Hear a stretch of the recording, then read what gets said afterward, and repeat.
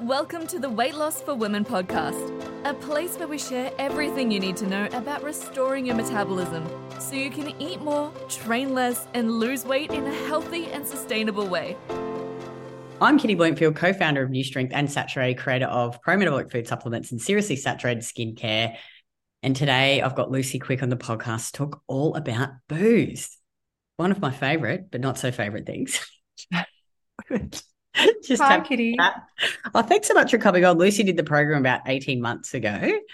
And yeah, she just messaged me on Instagram just talking about what she does in her program. And I just thought, oh yeah, this would be so relevant for our audience because so many of the women that we work with really struggle with drinking, like a lot. And it's a real problem and it's affecting their life. So yeah, I thought a great opportunity for you to come on and talk a bit more about what you do.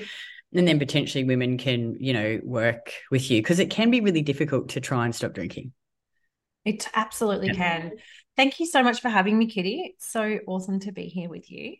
So I run Thrivalist, which is a community with coaching and courses to support women with changing their relationship with alcohol in an empowered way. So I'm really passionate about helping to remove the stigma around having a drinking problem. So that allows women to feel sort of safe and supported to get the help they need. And I'm also really passionate about helping guide women towards recreating their lives, because when we quit drinking, it's so important that we're not just pressing pause or stopping with alcohol, but we're actually taking a look at our entire life and cleaning it up and making sure that it can really support us into sobriety to have a really healthy, happy life. And so, as you mentioned before, Kitty, a lot of women struggle with their drinking, especially women in the 35 to kind of 55, 60 age bracket at the moment in Australia, with research saying that 1 in 5 are currently struggling with their drinking. So it's a really big thing. So, And I think even like our stories are quite similar, I think, with the drinking and the drug taking and all the crazy stuff that we did. And, I used to party, but then I would drink to cope with stress. Whenever something happened, I would feel sad, numb emotions every night, also too, because I was starving myself. So I was hungry. So I'd come home, just crack open a bottle of wine and be drinking the wine while I would make my dinner. And yeah, it's a horrible feeling. And you just get stuck in this cycle, like you talked about, where you drink to numb the pain and then you wake up and you feel hungover and you're like, I'm not going to drink. And then you hit 5 o'clock and you do it again. And it's this vicious cycle. It is, absolutely. And it's such a counterproductive cycle to be stuck in, because we're using it to try and feel better at the end of the day as a coping mechanism, not knowing, I didn't know for, the 20 years that I drank, but not knowing that it's actually exacerbating all the stress. So every time we drink, heaps of stress hormones are flooded throughout the body, which just makes us feel so much worse. And that's why we tend to drink more and more and more. So it's very counterproductive.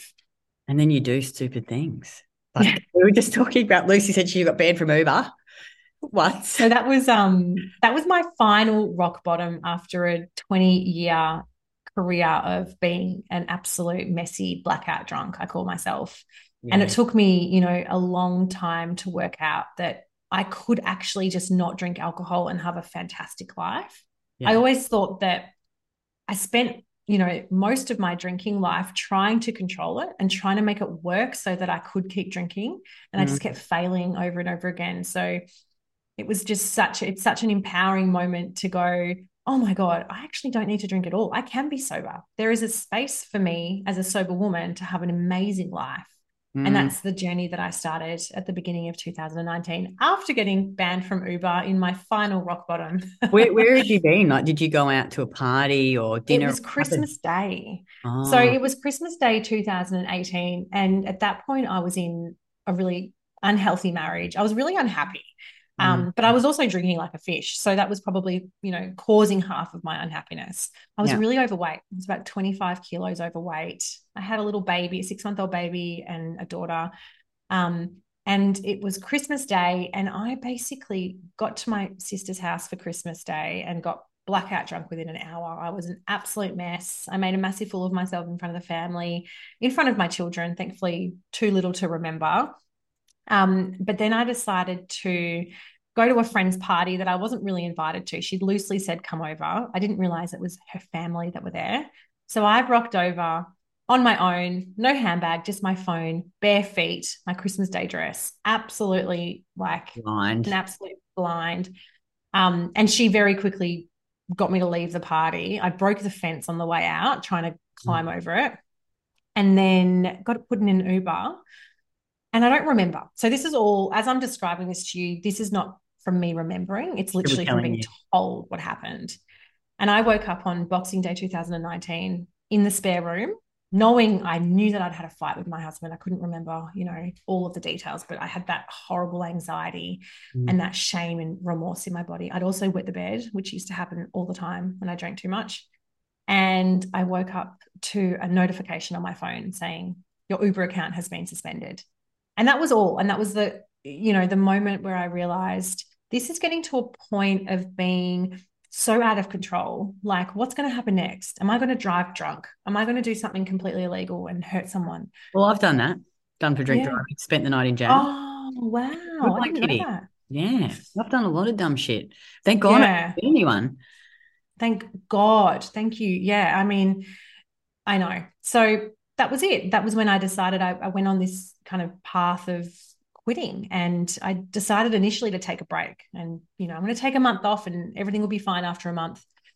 But thank God, I honestly believe the universe was trying to show me and guide me towards sobriety. I found out about this book called Sober Curious, written by Ruby Warrington. It's an amazing book. And it basically was the first time I've ever looked at sobriety as not a sacrifice. In fact, it's a beautiful gift. Life in sobriety without alcohol is such an amazing life. And we've been brainwashed and conditioned since we were kids to believe that alcohol plays an important part in our lives. It plays a role. And that's just the brainwashing we've received from the media and the big alcohol industry. So trying to shift those beliefs around, alcohol means a fun night. Alcohol means I can have better sex with my partner. Alcohol means I'm more enjoyable to be around. So all of this bullshit, it's all bullshit and it's all lies. No, you are right though. You're right. Like, it's just, I was the same too. And I think it's all rubbish. Yeah. And then, like I was telling about my sister, that they're drinking, like they don't drink much at all now. And she's like, oh my God, there's all these people that I just don't really like that much. And I used to just drink when I was around them. So she's like, now I really spend my time with people that I really enjoy being with, genuinely, without alcohol. Yeah. Yeah. Yeah. Your social circles certainly get smaller. And I think we were talking about this before, where, it's a really great sift for those real people, those real, authentic, beautiful connections with people. And then you attract a whole bunch of new people who are on that same health journey. Yeah, it is. And you know what I think? Like I say to women too, I'm like, just stop drinking and see what happens. Like I guarantee, like you say, you're like hardline, no booze. Yeah. I will still drink infrequently. But I just, whenever I do it, I enjoy it. But then I'm like, am reminded why I don't want to drink all the time. Because when you don't drink, you feel so good. Like you'll just feel so good. You'll sleep so well. Your training will be amazing. If you've got body composition or health goals, that'll happen quicker. And then you'll go back, and I find this with women in our program all the time. Like they'll go and have, like Blue Driver's someone who hasn't drunk for years, doesn't really drink. And she went and had like 5 drinks and she's like, oh my God, Kitty, I was so hungover. I'm not doing that again. Like you just like, fuck, this isn't actually that good. So you do it so much less, I think. But like you said, can't do it at all. Like Mel, one of our coaches, she doesn't drink at all. She's like, I can't have one drink, Kitty.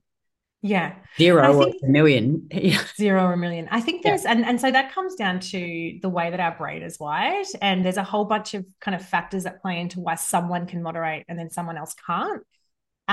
And so it's basically the neural pathways in our brain are so deeply embedded to support that drinking behavior. And that was for me. Like I drank, I got blackout drunk, and it just kept happening over and over again. To rewire the neural pathways, there's work that needs to be put in place. And that's why, something like Dry July is an amazing initiative and cause, but it's so important not just to stop drinking and kind of what we call white knuckle, which is I'm not going to drink, I'm going to hold on and get through this month, and then I'm going to go back to drinking again. It's like doing like a diet program where you like eat 100 calories and you go like, I'm just going to do this for 8 weeks. And then I'm going to go back to what I did before. You've actually got to make permanent lifestyle and behavior changes. Totally. And obviously with your program, it's all about like literally rewiring your brain so that you have these healthier habits when it comes to food choices and the way you eat and train. And it's the same with alcohol. You've got to do that deeper work of firstly understanding, like, why am I using alcohol? First of all, like, that's the most important question. And sitting with those feelings. And, you know, I often say, I say to my clients, a craving is actually a really beautiful invitation and opportunity to figure out what's going on for you on a deeper level, because you're being called to do something more. You're being asked, whether that's, you know, as simple as you're thirsty, or you need connection, you're craving a cuddle, or you need sleep. There's always something deeper under the surface. It's never the alcohol you're craving, it's something else. And so looking at that why, and when I look back at my drinking behavior and that pattern I got into towards the end, which was get in the car, go through the bottle shop, 2 bottles of wine, get home, pour the wine before I've even started cooking dinner for my kids, like literally straight to the fridge. That was the behavior that I was stuck in. And I should have just stopped and said, okay, so what am I needing? What I'm actually needing is I'm really dehydrated. My blood sugar's not stable. I'm hungry. Yeah, totally. That's actually a really, I just want to quickly cut in. Yeah. Women in our program, I think, obviously, like, even when you do that, there's obviously sometimes other things that are just driving you to drink, but that's a huge one. Like, I find I actually eat enough, you know, when I started eating enough, and a lot of women say the same thing, like, I get to dinner, I'm not craving that alcohol because my blood sugar is stable and balanced. Yeah. Because I'm eating enough food. Because we're eating our food. And another thing about blood sugar is when we drink, our body actually prioritizes detoxing and processing alcohol over everything else. And when you look at all of the bodily functions that we have, one of them being to stabilize blood sugar, that actually gets thrown out the window. So that's why when we're drinking, we're often eating more, we're hungrier. And then the next day we wake up, obviously dehydration, low blood sugar, all of those things leads to wanting to just eat through the day. So blood sugar's, plays a big role. Did you used to, I used to just eat all day. Like, I would get up, I'd go to McDonald's, I'd get the drive-through. My favorite was like the sausage and egg McMuffin with extra sausage. I'd get extra hash browns, orange juice, and then I would just eat all day. All day. Like all day. All the meals. All the meals. Yeah. Because I just It wasn't like the one cheat day. No. And that's like 3 days worth of food, right? In one day. Of dog shit food too. It was like sometimes this friend of mine, I'm still friends with him, he's awesome, but we would have like hangover theme days for food. So like, I remember this time so bad. But after I had my breast surgery, this was like 10 years ago, implants, you know, have all the drugs, like all the hardcore painkillers. So I had a heap of them left over. So we went out all night to this festival, drank so much booze, took pills, and then got home at like 5 a.m. and then sat on the couch and took painkillers and then had a Mexican theme hangover day. Oh my God. It's so crazy when you think about how much, like I actually had this little thought the other day. I thought I spent the first half of my life, because up till 35, I quit drinking when I was 35, completely fucking my body up. And now I'm going to spend the last half of my life, like I'm so focused on wellness and health and food and nutrition and exercise now. It's so funny, like one or the other, like, It is. It's crazy. But I think too, like I think about what I used to do. Like I'd go out in these 3-day benders, not sleep for 3 days, drink copious amounts of booze, not speed to stay awake. I would work all day and then go out again. I think have one night of bad sleep now and I'm like, oh, the world is ending. You know, how the fuck did I used to do that shit? Totally. It's crazy, isn't it? Yeah, I know. And sleep is something that's obviously so important. And the alcohol affects your sleep. You're right. Even let's talk about all of the shit that alcohol does to your body. Okay. And so I think it's less about like what is the shit that alcohol does and more about like what would taking a break, what does that give me? What am I going to get if I decide to press pause on my drinking for a little bit? I like that. Put the positive spin on it. I like that. Yeah. Well, because that's how we're wired, right? We're not going to be driven. And this is where we talk about in getting sober. And it might be the same with your work. It's the push factors of wanting to do it. So that's the hangovers, the anxiety, the nuts, you know, the blackouts, the wetting the bed. They're the push factors, or getting caught drink driving. And then there's the pull factors, which are, well, oh my God, sobriety gives me the most deep, restorative, nourishing sleep. Oh my God, I'm actually losing weight and I haven't really changed anything in what I'm eating. I've got the energy to go training and I've got, you know, this so much more drive for the gym, work, you know, imposter syndrome goes, we've got confidence finally. So they're actually all of the things that keep us in sobriety rather than all of the negative stuff, which will push us. But then we need to focus on all of the beautiful things. Anyway, so sleep is greatly affected by alcohol, and people who come to Thrivalist will often say that they have some form of insomnia. And it's because, yes, alcohol is a sedative, so it sends us off to sleep, but it actually prevents us from getting those beautiful deep REM sleep cycles that we actually need to feel restored. And even one glass of wine or one standard drink will decrease your sleep quality by 10%. And then any more than that is around 24%. And then a heavy night of drinking, which would have been me, is about 50%. So I was getting 50% of the quality of sleep I needed for, however many years, 20 years that I was drinking. It's insane. Yeah. It's insane. I think to myself, how did I do it? How did I actually do it for so long? Like you said, like my dog wakes me up once in the night now, and the next day I'm like, oh, I had the worst sleep. I know, it's so bad. And the hangovers, and look, and I think too, like a lot of women who listen to this, they come into our program with hormonal imbalances. So cycle issues, menopausal, perimenopausal issues, and, alcohol's so estrogenic, even just having a few wines or beers will raise your estrogen levels for like 24 to 48 hours. And I just find with women who cut it out, they see much quicker, much more improvements in their cycle and menopausal symptoms. And when they go and have a drink, then the symptoms come back. Yeah, it's so true. Yeah, we have a menopause expert inside Thrivalist, and the most basic way to describe this in layman's terms is, again, it's the liver will prioritize detoxing the alcohol before anything else. So obviously we need to process our hormones, and that happens through our liver. And if our liver is so busy processing all of this horrible alcohol, it doesn't get to the hormones properly, which is why the estrogen levels are often increasing. And alcohol, and this is a little bit of a scary stat, but as I said before, it's carcinogenic. And a majority of alcohol attributed breast cancers are actually caused by women who drink moderately, which is really quite scary.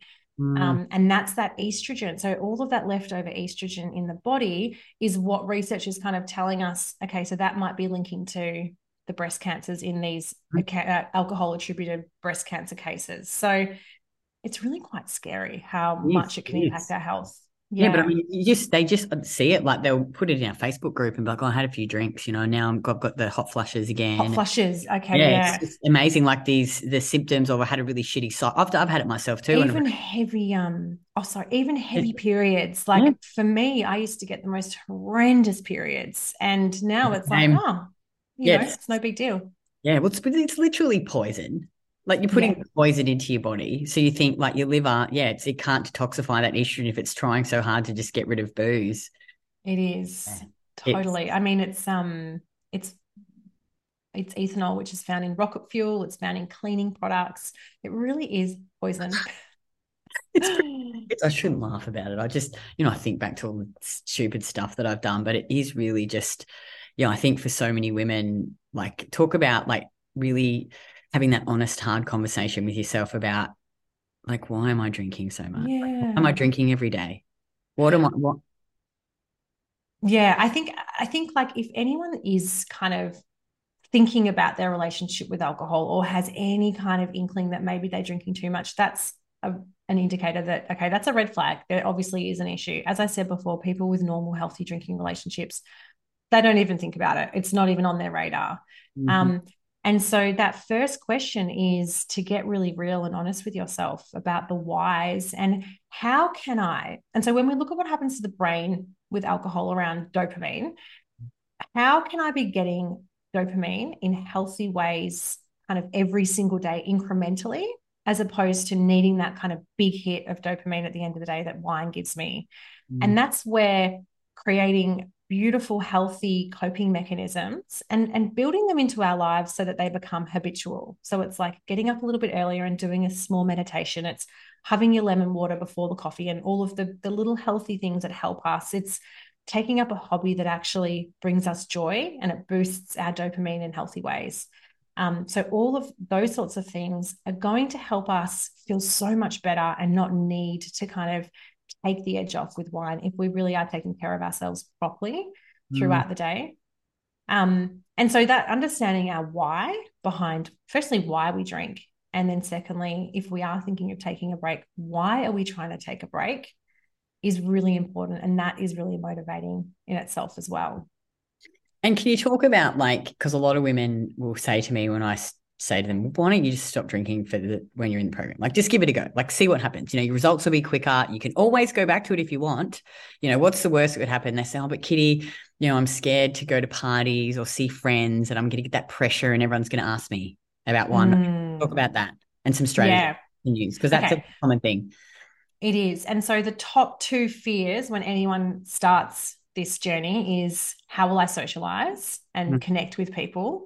And the other one is a fear of failure, which I think most of your ladies or community would have as well, that fear of not being able to succeed. So when it comes to socializing, when we're not drinking or we've decided to press pause, it's so important that we are so prepared. Like I often say, you can't be too prepared for social events. And with that comes knowing ahead of time what you're going to drink. So really thinking about if you can actually ring venues and see, okay, what's on their alcohol-free drinks list. I don't think the Gold Coast is where Melbourne is now. Melbourne's got heaps of alcohol-free wines on a lot of restaurant wine lists now, which is so great. But having that option so you don't feel like you're put in a position where the waiter comes and asks what drink you want and you have to order lemonade because you haven't thought about it.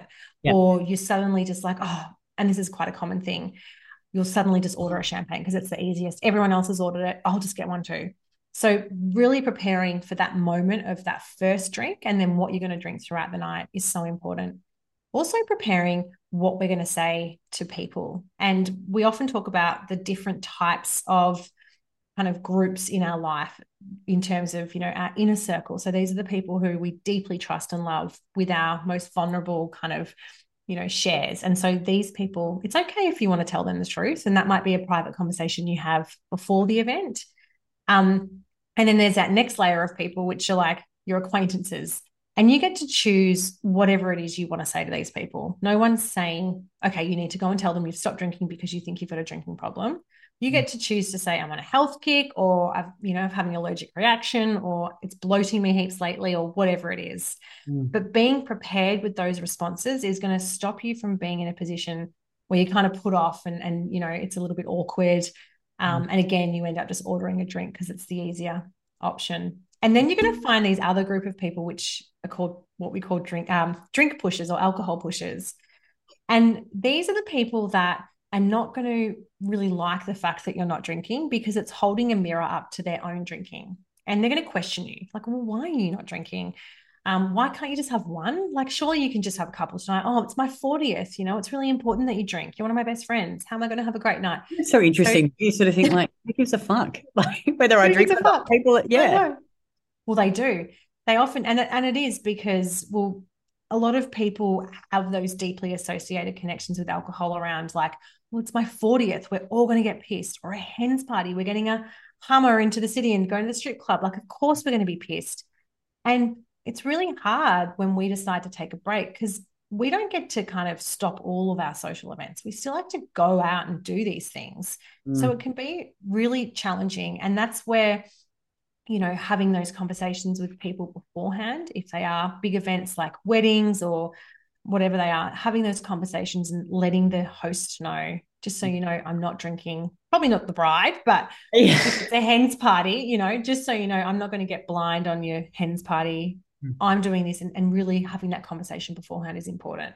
But yeah, it comes down to being really prepared. And it sounds a bit like over the top, but the last thing you want, if you do really want to get through, let's say, Dry July or the 8-week signature sobriety course at Thrivalist, you really want to get to that end period. You've got to be so prepared so that you can't be swayed or put off. Because it's easy. It's easy to get swayed, I think. And I really I think if you really have a problem and you can't do it on your own, like, do something like your course, because get into a community of like-minded women who are all on the same path, who, because I think you support, like, you really do need support. I think some people, Yeah, totally. I think, I created Thrivalist because I couldn't find that support. I went to AA. I wasn't really extreme enough for rehab, and you mean that there's not really a community there anyway, but I tried AA and I just didn't find my people. I often felt I used to get anxiety before I went because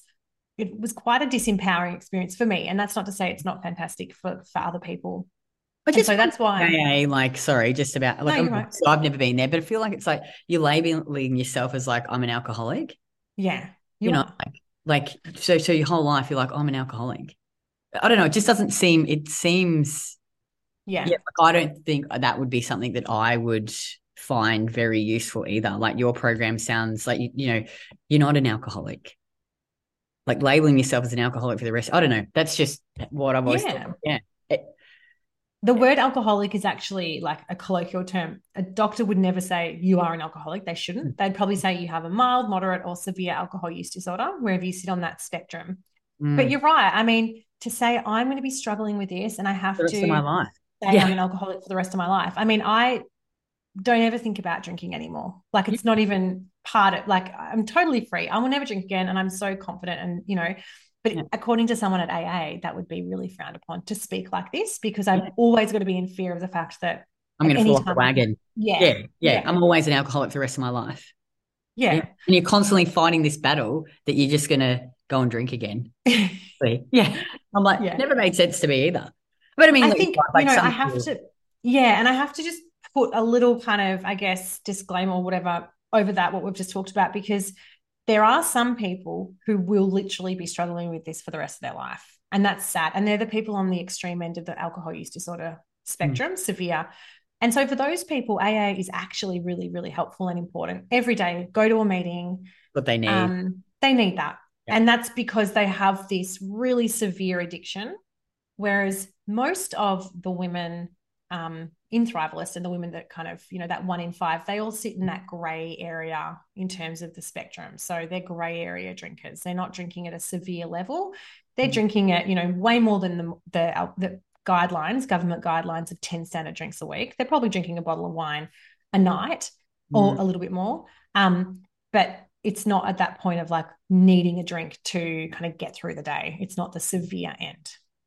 I often wonder too, like, and this is just a comment, I guess, or just a thought, you know, what is the reason for the drinking? Like, are you actually addressing the root cause of why you need to drink all the time? Yeah. Do you mean that question for someone who has a severe alcohol use disorder? I don't know. Like, just like, I think to myself, well, like, I don't know, what's a severe, like, I think I took a lot of drugs and drank a lot of alcohol every day and severe, like same as you, like blackouts. Like I'd wake up next to guys, naked, no idea how I got there. Could have been raped. And you think, well, why was I doing it? You know, like what made me change? I think about what really made me change eventually to not do it anymore.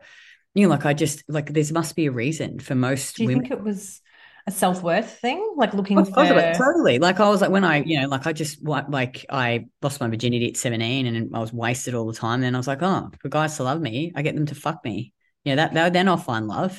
Yeah, dieted and was skinny and drank and took drugs and just looking for love, looking for that validation through sex, and you know, years and years and years of it. I think. You know, yeah, totally. Like I don't know, like it's obviously not the same for everyone, but there must be some, like, and for any addiction, I guess, right? Like whether it's alcohol or drugs or gambling or sex or whatever, I don't know. Like I'm not sure, do you know Dr. Gabor Mate? He's an amazing psychologist and he specializes in addiction, and he'll say, don't ask, you know, why the addiction. Ask what the problem is. Like, don't. That's right. Yeah. You know, and there's always something that's driven someone. Yeah, it is. There's root causes. And we talk about like this kind of perfect storm for someone to get into a position of having an alcohol use disorder, which, you know, for me, I had a really unhealthy marriage. I was deeply unhappy, but I was too scared to face the fact that I needed to leave my husband. So I was masking that. Yeah. And then I, you know, had a really crappy job that I hated.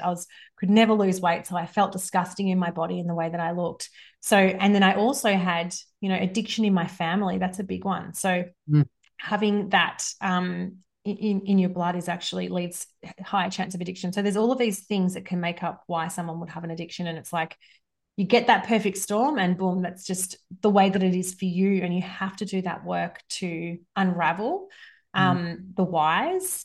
And, you know, those root traumas or, you know, the root causes for why we drink, if we don't actually deal with them properly in sobriety, which is a journey in itself, it's a beautiful journey, but, and you've probably gone through this as well. It's like the whys behind all of my behavior. If we're not dealing with that, there's a much higher chance that we're just going to go back to using alcohol again, because we have to work on that trauma and really heal ourselves properly. Yeah, it makes so much sense. Totally. But I think, you know, when you actually stop drinking or stop the drugs or whatever it is and you eat properly, you have, I think, a better chance or more ability to like handle those feelings and the trauma and work through it. It's still hard. Yeah. It's still painful, but it's more manageable, I think, than if you just, because when you're just exhausted and not sleeping and not eating enough food, you're like, I can't deal with that. It's too harmful. It's too painful. Yeah. And you're highly activated and reactive and emotional, and you don't deal with things properly. So you just drink and then you keep yourself stuck in that cycle. Yeah, it's horrible. It is. Horrible. But I think like once you stop and you start to feel better and you, like you say, like you see this life and you see all the things that you can do, it is, I don't know, like, you know, you talk about people, and I agree with you, but I sort of, I don't like pain. I hate pain. Like physical pain. Motivated any sort of pain. Like I don't like, you know, if I'm in pain, it's the fear of I don't want to feel like that anymore that really drives me to go, I'm going to do whatever it takes to not be in that pain again. Does that make sense? Yes. Yeah. That's a real, I mean, not everyone's like that, but I just don't, I think about, you know, how I used to feel and, you know, so we've talked about drugs before. I fucking love cocaine. It's fun. Well, I mean, it's designed to I'm be doing it now. Right? Yeah, it was created. Yeah, I think now it'd be just fun to go out and have a big night on, you know, have some lines. But I'm like, I just don't like how I feel after for that feel. It's so not worth it. Nah, it's too painful. I'm like, I don't want to feel like that. And it's this flow-on effect of then I don't sleep well, then my training sucks and I'm demotivated at work. I'm like, it's too painful for me to, you know, I mean, not everyone's hard like that. The pain, I don't want to be in pain, you know. I just think I don't want to feel like that anymore. Yeah, I just see like cocaine and alcohol and, you know, a few other drugs, not so much like the psychedelics or marijuana are very different, but I see those drugs as, and chocolate as well, food, sugar. They're literally, it's dopamine. It's actually not, you're not craving the alcohol, you're not craving the cocaine, you're not craving the sugar, you're craving the dopamine. Maybe I disagree with you that on sugar. Okay. In the program, I would say like, well, sugar, I don't think, you know, like your cell's preferred energy sources. Like when women are craving sugar, most of the time it's because they're under eating carbs and sugar. Okay. Yes. I think like I just have to, I think that I just like, I agree with the alcohol and the, you know, the cocaine and the, you know. So in terms of like, so this is a big thing in early sobriety, women turn to sugar because they're not getting the sugar from alcohol anymore. Do you think they're also like turning to sugar to get, I'd say they're under eating. Dopamine? They're under-eating. Under-eating because like so many women come into our program, I was the same. Like you eat 1,200 calories, not enough carbs, not enough sugar. You have built-in mechanisms to tell you crave sweet. I'm not saying that in some cases they just eat, because there are women, and I've done podcasts on this, you know, the emotional eating. So they'll actually be adequately fueling their body and they still emotionally eat. So they still reach for the block of chocolate at night. Again, it's like a thing. It's to cope with the feelings. A lot of women just under-eat. Like when they track their food, they're like, oh, Kitty, I'm only eating 1,200 calories and 100 grams of carbs. I'm like, well, your body has built-in mechanisms to tell you that you need. So I think if you fill your diet with good nutrient-dense sugars like fruit, root vegetables, good quality dairy, right? Like obviously you don't want to go and eat cups and cups of white sugar because it doesn't have any nutrients in it. That would just be stupid. But I do think a lot of women crave sugar because they just are under-eating. Yeah. It's so interesting, isn't it? And it's so funny, like when we drink, I don't know about you, but I used to count my calories. And if I drank a bottle of wine, because there's 700 calories in a bottle of wine, I wouldn't eat dinner just to kind of balance that out without thinking of, you know, the turmoil that I was putting my body through and how that was completely fucking up my blood sugar and, you know, all of the other things. It's so crazy. It is so crazy. It's so crazy. I would just eat. I would just fall off the wagon and end up binging. Binge. Yeah, I'd try not to eat, and then the next day I'd just binge. Yeah. Just wish all day. Yeah. And that's that blood sugar being completely out of whack from the alcohol. Oh, totally. And you just crave it. And then you have a rubbish sleep. So you crave, you're hungrier the next day. Yeah. What other questions I was going to ask you? So we talked about saying, So we talked about like, sleep. Oh, sleep, yeah. party, like if you're going to parties, how to say no. What about if you don't have a very supportive partner? That's a really good question, and it's so hard. Okay, so first of all, communication. So being really clear with them around why you're doing this. If they're not going to support you through that, then I mean, I would be questioning, you know, bigger questions around that relationship. Yeah. Maybe you should leave your husband. Yeah, maybe you should. We've had women in our program who've left their husbands who are alcoholic, who drink too much, and they wouldn't support them. Yeah, totally. It's definitely a trend. Women get sober, they start to build up their self-worth and their self-confidence, and they, you know, have all of these dreams that they're achieving and this beautiful life, and the husband just can't kind of keep up and can't understand it, and the marriage breaks down. But my big, you know, the biggest thing that you can do that first kind of week, or sorry, first month or so, is anything to do with anyone external, so other than yourself, and that's relationships with your family, relationships with your partner.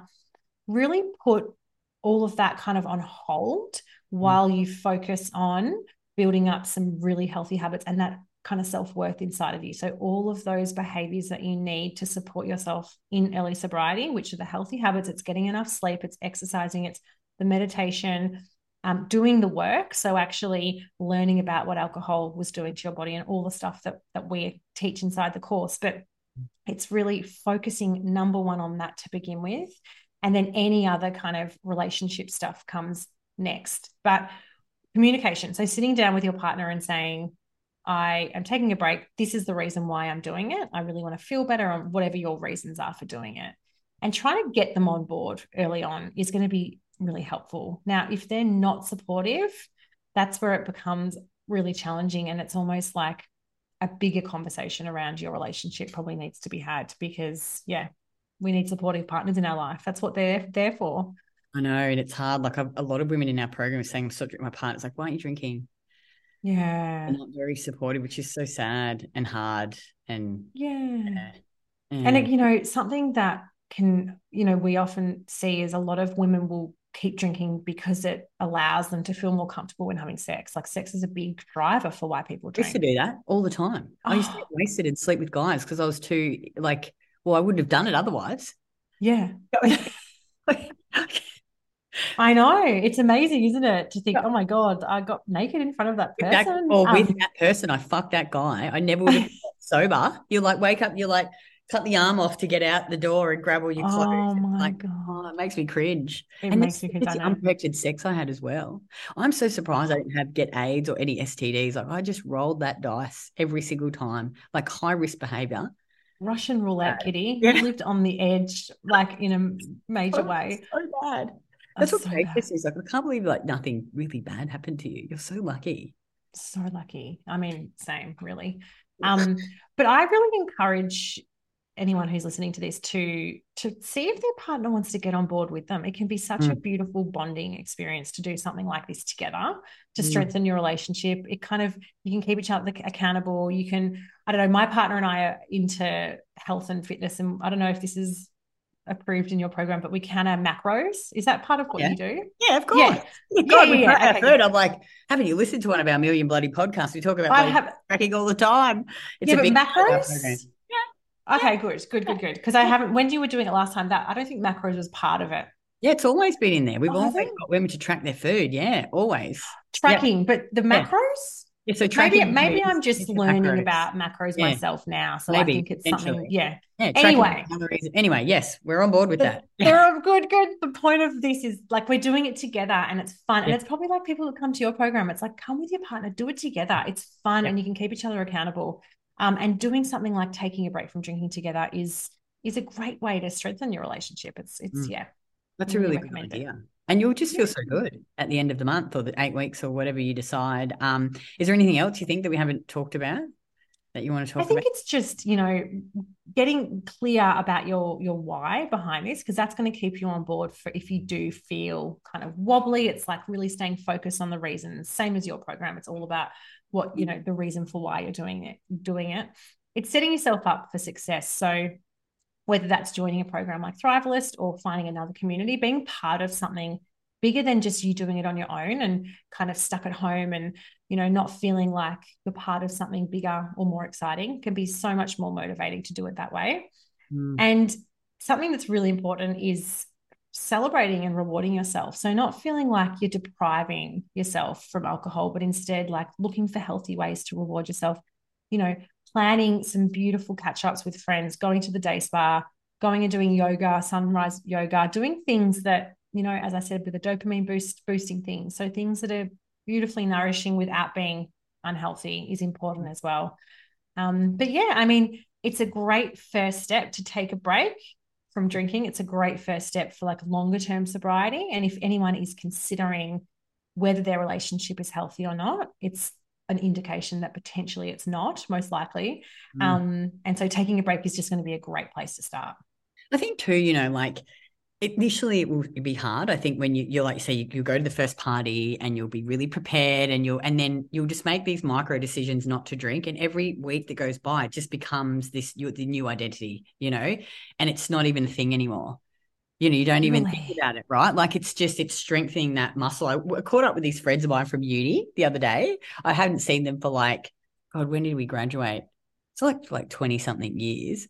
And, they got a bottle of wine and he wasn't pressuring me, but he asked me about 5 times whether I wanted to drink. I was like, no, I'm sweet. I was like, do you want to drink? I'm like, no, I'm good. You guys drink the wine. And, I think when you say no and then you go home and have a great sleep, you actually think, fuck, I'm so glad I didn't drink last night. I feel so good today. I'm getting up and training. I feel fresh. I still had a great time with them without the drinks, so yeah. You get to have your cake and eat it too. You know what I mean? Like you get to go and have an amazing night and have all the fun that everyone else gets. And you see them at about 11, 12 o'clock starting to go a bit, and then things just turn pear-shaped. Anything from 1 a.m., it's like, it's a write-off. You don't actually miss out if you on any of the fun part. You get all of the fun and then you get to wake up and feel amazing the next day. It's just a win-win. It's so good. Yeah, it is good. It is good. Look, I'm not going to lie. I still like to have a cocktail every now and then. I went out to so we're getting married in November at La Luna. So we're having a 40th for Craig's 40th, and then we're going to get married at the same time. So we just went there and tried the food, and I tried some of the cocktails that I wanted to have on the menu, like picking the cocktails, and they were so beautiful. Like there was this, I love this one with coconut, but they do these interesting spins on them. They're not like traditional cocktails. And I just really enjoyed it. I had like tried the 3 cocktails. We had all the food. But, you sort of like having more than 3, because I know if I have more than 3, I'm like, it's just not good, So I think even if you stop for a while, you'll go and have a few drinks and you'll be like, it's not that good. Like, you're like, not. You just do it and you're like, I mean, it was good. I enjoyed it, but it's not like I'm like, fuck yeah, I just want to drink every weekend again, you know? So, and also the good news is like most places have really beautiful mocktail alcohol. They do. I call them alcohol-free cocktails because we don't. I think mocktails are Kitty name, but they have alcohol-free options. And like what you're describing, Kitty, is you're still enjoying that feeling of what alcohol's doing to your body. Obviously, like you're enjoying that. Yeah, it's enjoyable. I'd be lying if I said it's a drug. Because it's a drug. It's fun, and you relax and you have a few cocktails. Yeah, totally. Yeah. It is a drug. And I guess and so for anyone who is struggling with their drinking, it's like it's so important to know that you can recreate those experiences without alcohol. And as I was saying before about like that dopamine kick you get when you drink, like you can find that in other ways. Like you can get that in other experiences, even when you're out, like making sure you're going somewhere that has a beautiful view, just little things like that, or getting on the dance floor and having a with people that you actually fucking like. I think that's a good well, like my sister, I was telling you how she all these people that I just realized that I don't really like that much. Oh, really? And you hooking have up with a really hot person, that's fun. That's a good you know what when I don't drink, which is most of the time, I just drink Coke. I just like Coke. Craig and I just drink Coke, Did you drink Coke or Coke Zero? Which one's the Coke? Okay. Just drink normal sugary Coke, like I'm not saying you have to drink Coke. You drink the mocktail, whatever you want. Sometimes I like lemon lime bitters. Like I like quite refreshing, that's nice. Sometimes I just drink sparkling mineral water. I just don't care now. I don't really, if people say to me, why don't you drink? I'm like, I'm just not drinking. I just don't know. It's not an issue for me now to say no, but people don't even ask me really. Good. So, but I get what you mean. It's hard, I think, at the start. And if you've got something in your hand, so people they think that you're drinking. Yes. Don't And ask also me just like that fine. awkward moment of the waiter saying, "Can I order your drink, please?" Like that moment in itself, being so prepared with that moment so that you're not, thrown off. It's not Yeah. awkward. It's just like, bang, I know what I'm getting. No questions. And That's eventually it. it's just not even a thing. Yeah. It It's just is. how you are. Mm, And then eventually people don't even ask you because they know. they don't. Like most people don't ask Craig now because they know that he just doesn't They drink. just know. They're like, They certainly don't ask me, that's for sure, because I preach about it nonstop, left, right, and they're center. probably like, fuck, we don't know how to get her started I again. don't totally. It's Oh, true. I love that.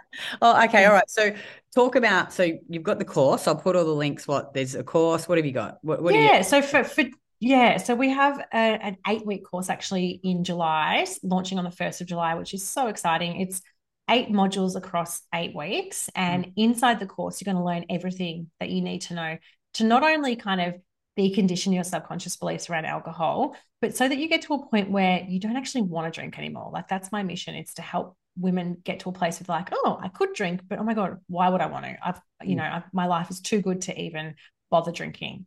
And then as part of the course, there's also access to a membership where there's a huge community of amazing women from all over Australia. We have a couple of US members and a couple from the UK. So global kind of.